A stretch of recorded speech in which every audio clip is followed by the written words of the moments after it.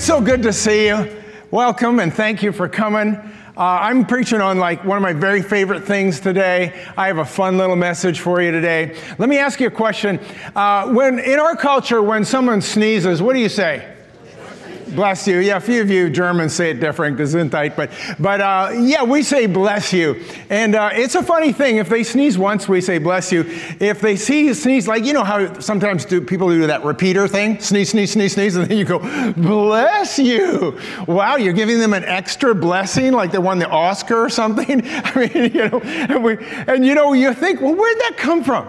It turns out that bless you thing after a sneeze has been around not hundreds of years, but maybe even a couple of thousand years. They've been doing it for a very, very long time. And originally, if you go look at the history of it, they thought that when someone sneezed, there was a potential for an evil spirit to enter. So they said, bless you, to protect you. I'm thinking, there's no evil spirit coming in. That evil spirit's going out, right? I had a friend, true story, I had a friend, every time he sneezed, he'd go, achoo, and stay out in Jesus' name. And he really needed to be saying that, by the way. But in the English Anglo-Saxon culture, the history is a little bit different. It happened within the bubonic plague. And in the bubonic plague, when people sneezed, kind of a bad sign that they may have contracted the plague. And so the bless you was kind of a benediction, kind of like, bless you, rest in peace, nice knowing you, so long, sucker. It was kind of along those lines.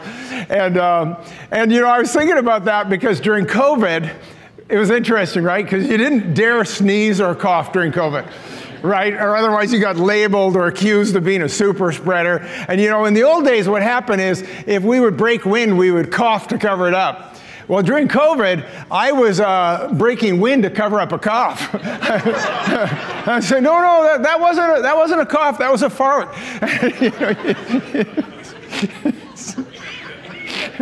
Okay, so this message is not really on sneezing and farting, but you know, unless you want to go there.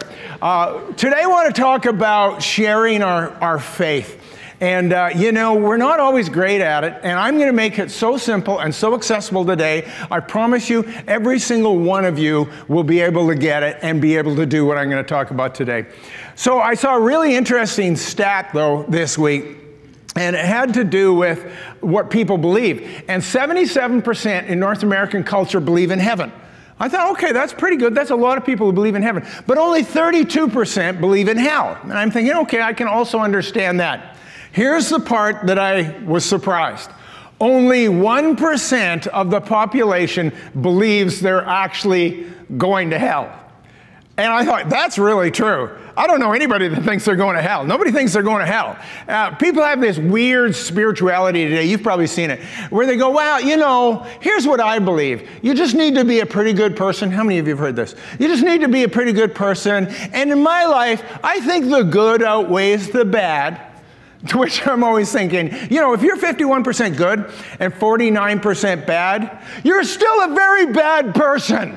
49% is a lot of bad. You shouldn't be bragging about that. You know, and where do you have to draw that line in order to have enough good to balance out the bad? And the fact of the matter is, people do not know they are lost. You know they are, but they don't know they are. Interesting story. So there was this tour group on the island country of Iceland, and they were a bus tour, and they're going around to location, and a woman went missing. One of the tour participants went missing, and here was the headline. It said, "Missing woman finds herself after intense search." So here's how the story went. She was on the tour, and she wasn't comfortable, so she went back to the bus, and she changed her clothes, and came back, and while she was doing that, they realized they were missing someone. So she went back, she said, what's going on? They said, someone's gone missing and we're looking for her. She says, well, what does she look like? So they described her. She did not recognize herself in the description and spent the next 9 hours with the search party looking for herself. And finally, at 3 in the morning, they called the search off when she found herself in the midst of the search party. And it just sort of reminds me of the fact that people go through life and they don't know if they're lost, they're found, or what's going on. But we know from Scripture that Jesus came to seek and save those that were lost. And so that's what we're going to be talking about. We're going to be talking about how important that is. So here's the story. Let me just say this before I get into it. You know, most people hate anything on evangelism in the church. If you were to run an evangelism course in a church this size and we advertised it widely, we would probably get approximately 3 people. Nobody will come to this. They hate it. They're intimidated by it. They don't want to do it. They don't feel like they have the skills and whatever, and they're just not comfortable with it in our culture. I remember a story about this pastor. He kind of told the whole church they were going out on the weekend and they were going door to door, knocking on doors and sharing the gospel. Well, almost nobody wanted to do it. One woman said, "Pastor, I just can't do it. I just can't do it. I'm not an extrovert. I can't knock on a door and start talking to a stranger." And the pastor said, "All you need to do is pray. And you pray before you knock on that door, and God will take care of the rest." So several hours later, they all gathered together, and the pastor turned to her and said, "So how did it go?" She said, "It went perfect, just like you said. Before I knocked on a door, I would pray, and I had a great afternoon. 27 doors and not one person home." Right? So what we're going to do is we're going to look at what I think is the most accessible, doable, reproducible model of sharing our faith that is so easy. In fact, it's not even evangelizing. I would call this, if I was going to give it a cheesier title than I did, it would be sharing your faith with the ease of a sneeze. But that sounded so stupid that I didn't use it. So here we are. We're in Luke chapter 19, verse 1, a story you know. But as we look at it, we're going to pull some things out that I think are really going to help you. Verse 1. Then Jesus entered and passed through Jericho. Now behold, there was a man named Zacchaeus who was a chief tax collector. And he was rich, and he sought to see who Jesus was, but could not because of the crowd, for he was of short stature. So he ran ahead and climbed up into a sycamore tree to see him, for he was going to pass that way. And when Jesus came to the place, he looked up and saw him and said to him, "Zacchaeus, make haste and come down, for today I must stay at your house." So he made haste and came down and received him joyfully. But when they saw it, they all complained, saying, "He has gone to be a guest with a man who is a sinner." Then Zacchaeus stood up and said, "Lord, look, I give half my goods to the poor, and if I've taken anything from anyone by false accusation, I restore fourfold." And Jesus said to him, "Today's salvation has come to this house, because he is also a son of Abraham. For the Son of Man has come to seek and save that which is lost." There's a lot of stuff going on in this story that we want to talk about, we don't want to miss. First of all, I want to point out this. Who was Zacchaeus? Zacchaeus was a tax collector, a chief tax collector. He was very rich. And the deal with tax collectors were this. They were Jewish people that were recruited by the Roman government to extract taxes from the Jews, to give to the Romans, to occupy the Jews. Not very popular people. And if there was ever a sinner in the Jewish mindset, it was the tax collector. And this dude was a chief tax collector. That's why nobody would let him in. They wouldn't let him pass. They nudged him out. He was short of stature. So this is who he is. The second thing that I think we see in this story that's sort of interesting is Jesus knew who he was. He called him by name. Don't know why he knew, but he knew. He's not in his own hometown. He's in the city of Jericho, but he knew this guy by name. But here's the big point I want to make, and I don't want you to miss it. Jesus was very good with sharing his faith. Right? I mean, nobody's better than that. But here's what's fascinating. You never once see him accosting people. You never once see him standing on a street corner preaching the gospel and telling people they're going to hell. You never see him blindsiding people. You never see him going after people and confronting people. And you don't see him doing it, not once. You see him doing one of two things. Either the people came to him, like in the story of Zacchaeus, or you find him encountering people as he went. just as he went. And so, in fact, the Bible doesn't teach us to go and to confront people with the gospel. That is not the message. So here's what we're going to do. We're going to look at the model that Jesus used and the model that you can use, and we call this the Bless You model. And I'm going to throw it up on the screen, and here's what it looks like. BLESS, it's an acrostic. The B is begin with prayer. The L is to listen. The E is to eat. The S is to serve, and the second S is to share your story. So when we look at the first one, it all begins with prayer. I think we could probably all agree that Jesus prayed for the lost. How many think that was true? You can see several prayers for the lost that he gives. He wept over Jerusalem. He said for us to pray for the Lord of the harvest. Jesus began and ended every day with prayer, right?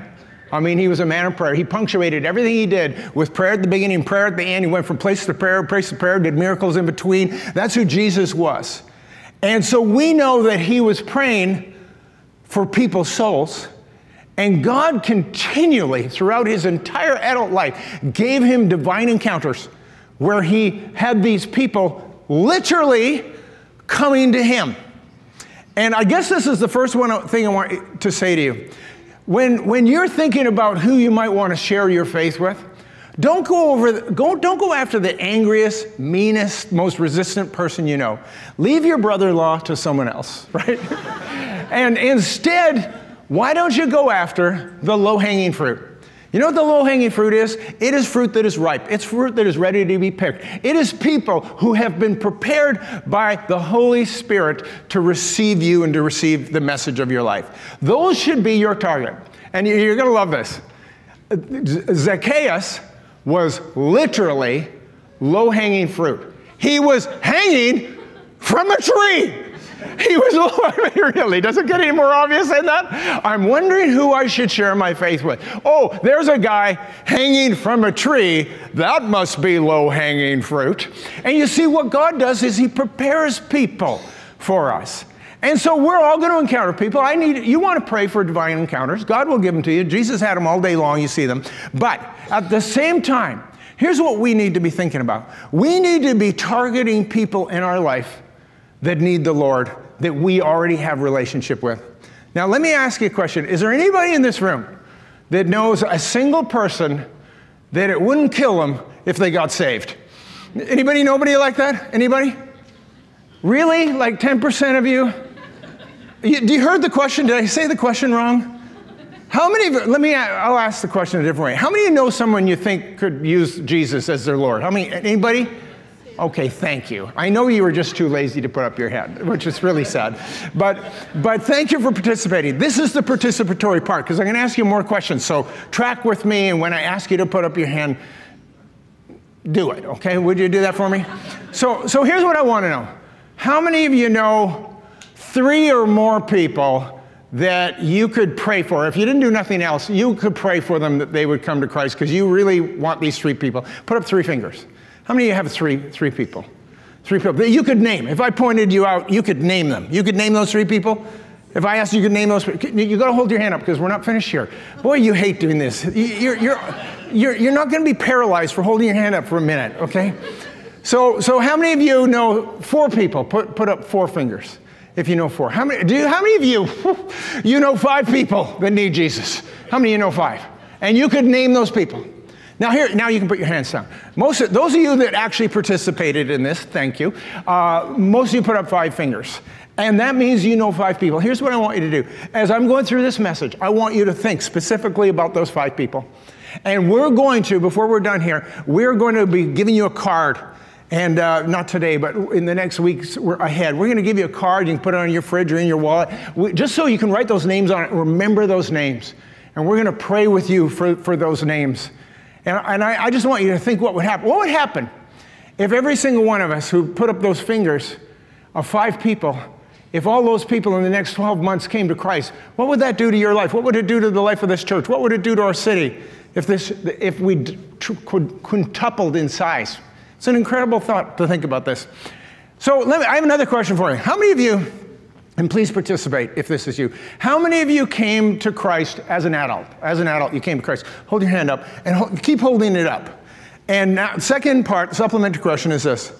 How many of you discovered after you came to Christ that there was people who had been praying for you beforehand? How many? I only saw a couple of hands go down in the room. And the rest, the ones that did go down, they just didn't know who the people were. But see, this is what we discovered, is that there were people praying for us, and that's why we came to Christ. I want to tell you the short version of my little journey. So I grew up in this household. Some of you know this, that there were 6 of us siblings. We're all more or less the same age for some reason. I'm not sure how that worked. We're all like a year apart. My mom was really busy. And we were all kind of the same age, and our friends were all friends of each other. So we had six kids with all friends that were all friends of each other, and their friends were friends, and this big gang of us. And in our house was an open door, literally. We never, ever, growing up, never locked our door, ever. It was open all night. It was never locked. When we went on holidays, we had to leave it unlocked. You know why? We didn't have a key. Nobody had a key to our house. We never had one. I grew up with a house without a key, and we never locked the doors. And it would get broken into sometimes, but usually it was my friends. And so my friends would come over. They never knocked. They didn't have to knock. They just came in. They ate our food. They sat at our table. It drove my dad nuts. He could have got a key, I suppose, but he never did. And he hated it in particular. He'd wake up on a Saturday morning, and he'd go into the living room, and someone would be asleep on the couch. And he'd come and wake me up and say, "Mark, who's sleeping on the couch?" I said, "I don't know, let me go look." "Oh, that's my friend Larry." "Why is Larry sleeping on the couch?" I guess he was drunk and didn't have anywhere to go. That's how I grew up. That's how I lived. We were a bunch of pack of wild dogs, drove my dad crazy. My mom didn't even notice. And so this went on, and so then what happened is my dad ended up leaving. Well, you can hardly blame him. You know, my mom thinks it was her. It wasn't. It was us. We drove him crazy. He left. And so anyway, my mom was pretty upset about that. And she ended up coming to Christ in that whole situation. It was good for her spiritually on that. And my friends felt sorry for my mom and the situation she was in. And so they knew her really well. And they sat down with her one day and they said, "Chickie, is there anything we can do? Anything we can do for you guys?" And my mother says, "Well, if you're going to ask, would you pray for us?" Well, none of my friends knew how to pray. They could maybe do the Hail Mary or something, but they didn't know how to pray. And she says, "And I'll give you the pray. Would you commit to praying, every day for me?" And so if someone that you love asks you to do something, and the thing they want you to do is pray, you're going to say yes. So we got these rank stinking sinners that I hung out with, and my mother gives them this prayer, and they all agreed to pray it every day. And the prayer did actually start out praying for my parents for one line, and then the rest of the prayer went like this: "Lord, I ask for your Holy Spirit to begin to work in my life, and actually purge me of my sin, and bring me to a personal relationship with you, and to fill me with your Holy Spirit." And this is how the prayer went. And so me and my goofball drunken friends, we're all reading the prayer every day. "God, come and save us and fill us with the Holy Spirit." Well, I don't know if you're going to believe this. Guess what happened to all these people? They all got saved. They were praying. They got saved. They were praying for themselves that they would get saved, and they got saved. I am not making this story up. And my brothers and sisters all got saved. And our friends all got saved, and our girlfriends all got saved, and our boyfriends got saved. My girlfriend got saved. I married her. She's named Kathy. And our cousins got saved. And when this thing was all said and done, within about 6 months' time, there was about 30, 35 people, all in their 20s, all came to Christ. And all started going to church. And it was a mini revival that all began because we started praying for each other. It was so weird. And then we started a church out of it. I don't know if you've ever heard of this church.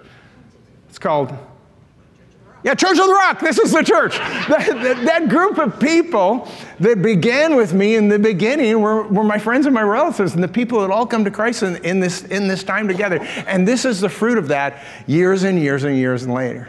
And so here's what we do. We begin with prayer, and God takes care of almost everything else. So that's the first thing. Now we have the L. And the L is pretty important, though, because the L stands for listen. Now, here's the problem. In our culture, we're not good listeners. You know what we like to do? Yeah, thank you. Yeah, we like to talk. The opposite of talking is not listening. You know what the opposite of talking is? Waiting for your turn to talk. That's what it is. And a bunch of you are like that. I'm like that. You know, somebody's talking. I'm not listening. I'm not listening to what they're saying. I'm waiting for my turn to talk because I can't wait to start talking. And you know, it's really problematic because what we need to do is start listening to people. And if we would listen to people, we'd have a lot more opportunity than we think. Now, I wanted to tell you about Jesus and 4 encounters. He had 4 divine encounters. And in these 4 divine encounters that you all know, it's fascinating how different they all were. So I'll tell you who these people were. They were Nicodemus, they were the rich young ruler, the certain lawyer, and the woman at the well. You know those stories. And here's what's fascinating to me, is that Jesus presented the gospel 4 different ways to 4 different people. So to Nicodemus, he told him, you must be born again. Do you know that he was the only person in all of Scripture he ever told to be born again? Nobody else. He never used that expression again or for anybody else other than Nicodemus. And then we have the rich young ruler, and he told him to sell all his goods, give them to the poor, and come follow me. So that's what he told him. And to the certain lawyer, he told him to love his neighbor as himself. And to the woman at the well, he told her that what she needed to do was to find the living water and she would thirst no more. So why did he present the gospel 4 different ways to 4 different people? Because he listened long enough to figure out what their needs were, and he ministered to them. We don't know why being born again was specific to Nicodemus. We don't know why, but for whatever reason, that was what he needed to hear. And we have evangelists like Billy Graham that went and told everybody all the time that they needed to be born again, which is theologically correct. I'm not criticizing him for that. But the point is, one size did not fit all. Jesus listened, he perceived what their need was, and he ministered specifically to each person's need based on where they were at. And that's the problem. Everybody's different. The 4 spiritual laws or Romans Road or any of these evangelistic programs, they're not going to fit everybody. And so what we need to do before we ever say a word is we need to listen and find out where these people are at. And I know what some of you think, and they go, I don't want to listen to them. They're going to tell me their harebrained view of spirituality. Yeah, maybe for a minute. But you know what we're going to talk about after that, after you listen for a while? They're going to talk about their kids and their family and their wife and their marriage and their money and their emotional problems and a million different things. Because at the end of the day, you know what people like to talk about? You know what their favorite subject is? Yeah, it's themselves. That's what they want to talk about. And so you just be a good listener and you open up and find out what their actual needs are. And then you're prepared to be able to maybe speak into those needs. Great story I want to tell you. So there was this mission team went to India, and they were particularly targeting a slum, a squatter's village. And they had money, and they had resources, and they had people, and they were bringing them the Christian gospel for the first time. And so they showed up in this village, and they said, so we've come, we want to do something for you. We could build you a school, or we could build you a medical clinic, or we could give you a church. We'd really like to build you a church. And these people said, we don't want any of those. They said, well, what do you want? They said, we want mailboxes. And they went, what do you mean you want mailboxes? Now, here's what you need to understand.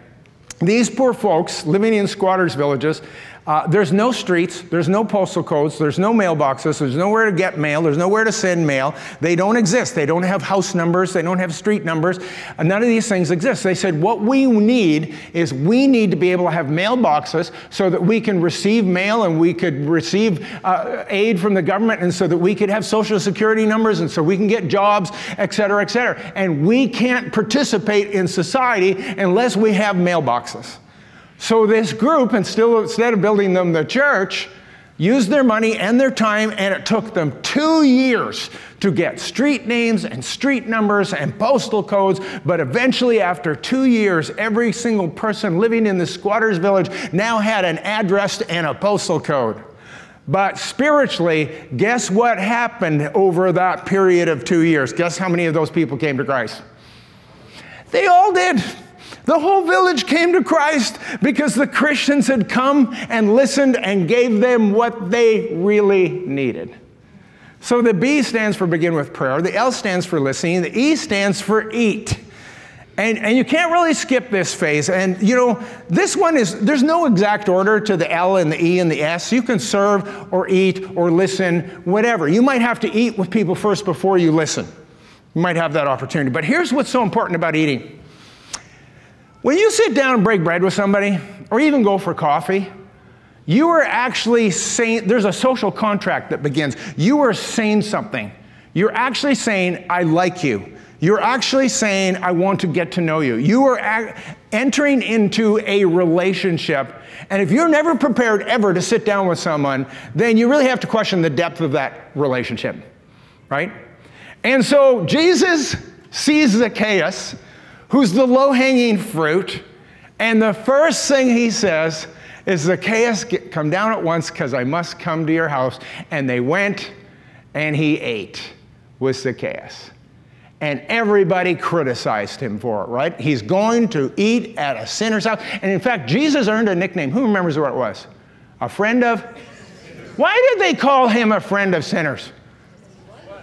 Because he was a friend of sinners. This is revolutionary stuff. Hey, people? Revolutionary stuff. Who would have thought? And he actually cared enough about them that he went and he broke bread with them and he spent time with them, because how else is he going to be able to listen? How else is he going to build trust with them? So I have this story, great story I want to tell you. I just heard it this week firsthand from the guy, and I was at a conference, and the guy's name is Jay, and Jay was the outreach director for a big church. And he was charged with the responsibility of doing big events where they sprung Jesus on people in the middle of the event and evangelized. So he would do a big concert, let's say, bring in some well-known band. He'd do this big concert, and then in the middle of the concert, he'd go, Jesus! And he would spring it on everybody and do a bait and switch on them. So that's what he did, and he had budgets of tens of thousands of dollars to do this. And so he was doing this event, and he had a big stage and 2,000 seats in the auditorium. And about 2 hours before the event, he recognized that nobody was going to come to his event because they hadn't marketed it, and he was in trouble. And so he phoned up all his friends. He said, come on, you guys have got to get down here. Bring everybody you know. I'm afraid nobody's going to come. Well, anyway, that night, 2,000 seats set out. The band starts, lights, and all the stuff going on, and action, and wall of sound. 108 people showed up. So it was a complete bust for this big event like that. So anyway, the next day he goes to work and he thinks, I'm going to get fired today. I'm the worst outreach director ever. Well, he didn't get fired that day because there was a funeral that day and the church was busy. And so he was pretty happy. He dodged a bullet, didn't get fired. And then that night, now he's really beat up that next night and he's pretty discouraged and feeling like a complete failure. And then he realizes, oh, I have a small group at my house tonight and I have to lead the small group. He says, I'm going to phone my wife. So he phones his wife. He says, honey, I think I'm just going to cancel. I'm not in the place I can lead small group tonight. She says, you can't cancel small group. He says, just watch me. And she says, no, you can't just do that to people. It's too late notice. You can't cancel it. So she says, well, how about this? How about we just have a potluck and everybody brings food and we just hang out tonight? He said, okay, I guess I could have enough strength for that. We could do that.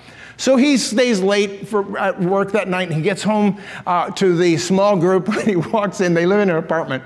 And he gets onto his floor, and the whole floor is filled with people in the halls. And they're eating, and they're drinking, and he hears noise coming from his apartment, and the door is open, and he doesn't recognize any of these people. And he says, I'm pretty sure I'm on the right floor. And he looks into his apartment, and there's all these people he doesn't know, and there's some guy sitting on the couch playing his guitar. And he goes up to the guy, and he says, that's my guitar. And the guy says, hey, you must be Jay. And he says, that's my guitar. And so this guy just keeps playing, ignores him. So he goes to his wife and says, honey, what's going on here? She says, we're having small group. He says, I know, but where'd all these people come from? She says, well, I was out on the patio and I was barbecuing some food for the potluck tonight. And when the neighbors were coming home from work, I said, hey, we're having a get together. Why don't you grab something and come on over? And hey, look at this. They all came. They all came, and so their whole house is full with people. So he starts talking to people, and they're saying, hey, you know, we've been seeing people coming into this building and into your apartment for 10 years, and we all know, what's going on in there? What is going on? And so when your wife invited us, we thought, let's go find out. And they all showed up, and they said, you guys are having a great time here. This is super fun. So then he stopped for a moment, and he started to analyze his life, and he thought, here I am. I have a full-time job where I'm paid to be an outreach director. I just did an event where I spent tens of thousands of dollars and I got 108 people out. My wife in 2 hours and for $80 brought the same amount of people into our house. She's doing a better job with this than I am. And then he realized he was doing it wrong. And he realized he needed to switch it up. So which they did. So one of their neighbors came to them, and she had been diagnosed with cancer recently. She was very upset about it. And so they said, well, this is what we do. We pray. And they prayed for her. She went back to the doctor, and she got a clean bill of health. The cancer disappeared. So guess what? So that was their first convert. And so she came to Christ. So that was great. And then her son came to Christ, and then her other son came to Christ. And then the husband came over one day, and he knocked on the door. His name was Walt. And he said, Jay, I just want to thank you for what you're doing for my wife and for my kids. He said, it's obviously working for them. It's changed their life. They're much better people, and my wife is healed. And I just want to thank you for that. But just so we're really clear about this, I'm out on this. And so don't be jamming this Jesus stuff down my throat, because I am out. Do you understand? And Jay says, yeah, I understand. I got it. You're out. I got it. So anyway, over the next few years, the wife got baptized, and the son got baptized, and then the second son got baptized, and 6 years had gone by, and Walt had come to all the baptisms. And there he is. He's at the baptism of his youngest son, and he goes up to Jay. By this time, Jay is the pastor of the church. And he goes up to Jay and he says, I see you're baptizing people. And Jay says, yeah. And Walt says, I want to be baptized today. To which Jay said, what? Why? He says, well, because I want to get baptized. He says, no, you said you were out. You said under no circumstances were you in. You said you were out. Well, he says, I want to be in now. I want in. I want to be baptized. He says, all right, if we have to, we'll baptize you. And that night, Walter got saved. It was a funny story. I was cracking up all the way through this story. And I thought, you know what? That's really how simple this is. We just really need to engage people. So the first thing is that we begin with prayer, and then L, you listen, then you eat, and then the fourth thing is you serve them. Now again, you can do this in any order, but one of the things Jesus did, it was so profoundly simple. What did Jesus do in his mission, for the most part? He just served people. If they had a need, what did Jesus do? He met it. If they were sick, what did he do? If they were demonized, what did he do? He just used the resources he had, which were significant, much better than ours, but he just used the resources he had to serve people, and he never said no to them. Interesting, right? And how many remember what happened with blind Bartimaeus? Blind Bartimaeus said, Jesus, son of David, have mercy on me. And he went up to blind Bartimaeus, and he said to him, what do you want me to do? What do you want me to do? He listened to blind Bartimaeus, and blind Bartimaeus said, that I might receive my sight. So he asked blind Bartimaeus what he wanted. He answered, and he said that I might receive my sight. Take a wild stab at it. What did Jesus do? He did for him what he wanted. And see, this is what happens with us. We have opportunities every day to serve people. They have needs, and when you listen, you actually find out what those needs are. And you can't do everything for people, but you can do something, right? There was this interesting study. They didn't know they were in a study. They became a study after the fact. But it was about 2 groups of missionaries that went to Thailand. And they had a much different approach. And the researcher, after he kind of analyzed what they did, he called the one group the converters and the other group the blessers. Because the converters went to Thailand with the express mission to evangelize people and convert them to Christianity. The blessers went, and they just decided they were just going to bless people and serve where they had opportunity, and whatever needs they saw, they were going to minister to those needs. They didn't know they were in this study. It was sort of done retrospectively after the fact. But anyway, they analyzed the data, and here's what's interesting. The blessers had 50 times as many converts as the converters. Because at the end of the day, when you love people, care for people, when you build relationship with people, and when you serve them, God just opens up their heart. Because at the end of the day, this actually isn't about you. And there's no way you can make somebody come to Christ. It's always about the work of the Holy Spirit. And when you begin to pray for people, listen to people, build a relationship with people, and to serve them, God just softens their heart and does the work for you. All you have to do is be in the way. And the last and the final thing is this, and it's important, is that the opportunity will eventually come for you to share your story. And you have to at some point. You can't just be their friend and never tell them about Jesus. But the way to tell them about Jesus, the most effective way and the most powerful way is for you to share your story. And I don't care who you are and how early you came to Christ in life, you all have a story of what Jesus has done. And here's why your story is so powerful. No one can refute your story. Right? People always say, oh, I can't argue with the Quran and the Hindu Vedas and all this. I don't know. You don't need to know any of that. All you need to know is your story, and you know your story. And your story is irrefutable. You don't tell your story and people say, well, I don't believe that. You say, I don't care if you believe it or not. It's my stupid story. It happened. There's no argument against your story. But at some point, you have to be willing to tell your story, and the opportunity will come if you do the other 4 things. And let me leave you with this one final thought. This is what Kathy and I do. We do not evangelize our friends. We enjoy our friends. Because you know why? They're not projects. If you treat them like projects, you know what they are? Projects. Aren't you glad God doesn't treat you like a project? You are my beloved project, in whom I'm well pleased. No, you are a son and daughter of the living God. You're part of his family. Why would we ever treat people like that? Why would we treat them like they were mere projects? And what you need to do is you need to enjoy your friends so much that they love hanging out with you. And here's my advice to you. I wouldn't be, those 5 people I asked you to pray for, I wouldn't pick people you don't like. You know what? Pick people you like, because people you like are easier to eat with and easier to listen to and easier to love and easier to serve. And you know, here's the thing. Those people you don't like, somebody else likes them. Let that person deal with them. and you go after the people that you can easily build a relationship with. And I'm telling you, we do this all the time. And I'll just share this one thing with you. When Kathy and I have our friends over for a barbecue, let's say, our non-Christian friends, we don't preach the gospel at them. There's only one thing I do. The one thing I do, and I always do it, is I pray for the food. And I say, do you mind if I pray for the food? It's my food. They're going to let me pray for it. But here's how I pray. I pray a prayer that they absolutely have to agree with.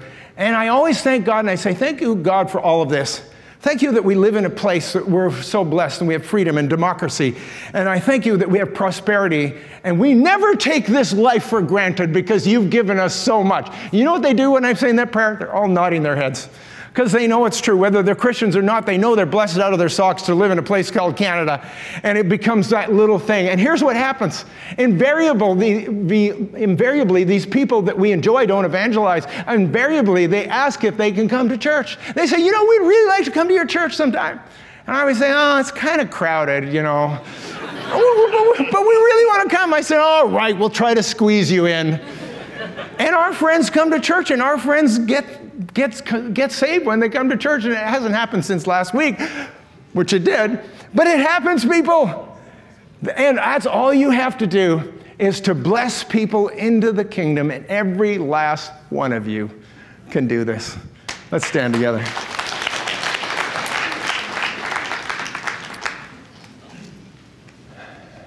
So we're going to do 2 things. We're going to go back to the 5 people in your life.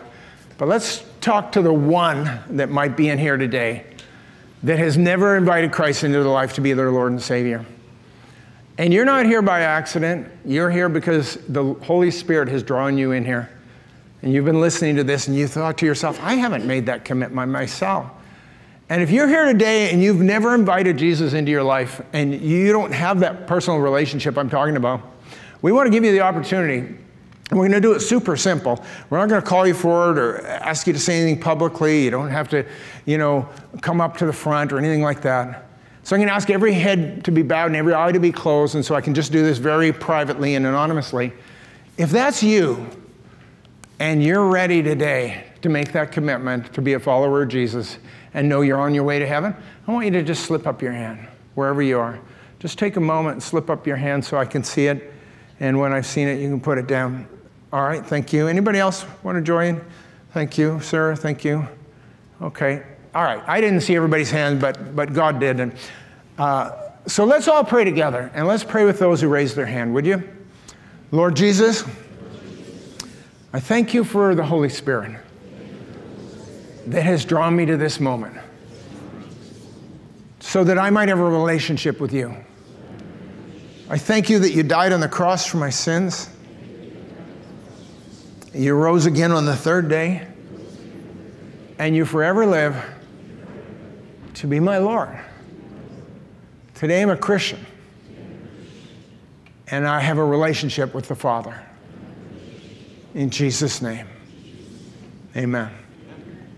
Last thing we want to do before we go here. See, here's what we're going to do over the next few weeks. We're going to keep pressing into this bless thing. We're going to get some cards for you so you can write these names down, put them in your wallet, put them in your fridge or whatever. But the more important thing is for you to just remember to be praying for these people. So for those of you that had those 3 to 5 people, I just want you to hold your hands up like this. You can hold your hand up one more time. It really, you won't go to the hospital. And so we'll just do this one more time. And I want to pray with you for these people. And I'll pray out loud, but I want you to pray in your heart. And I want you to think of those 5 people by name. I want you to take a moment, just go through those 5 first names in your head right now. And Lord, we lift up these people to you. And Lord, we are so grateful that you care more about them than we do. And that you will begin to work by your Holy Spirit in their hearts. And that you will prepare them for the moment where they will come to a living relationship with you. And Lord, would you give us the wherewithal and the resources to reach out to them the way we ought to pray for them, to listen to them, to eat with them, to serve them, and that opportunity to share our story with them. And Father, we can't do this on our own, but we don't have to, because you, by your Spirit, will do the work. And we just need to be there to avail ourselves to it. And so, Father, we thank you for these 5 or more that within the next 12 months, we're going to see significant movement spiritually in their lives. And we thank you for it. In Jesus' name, amen. Let's give the Lord a big shout today.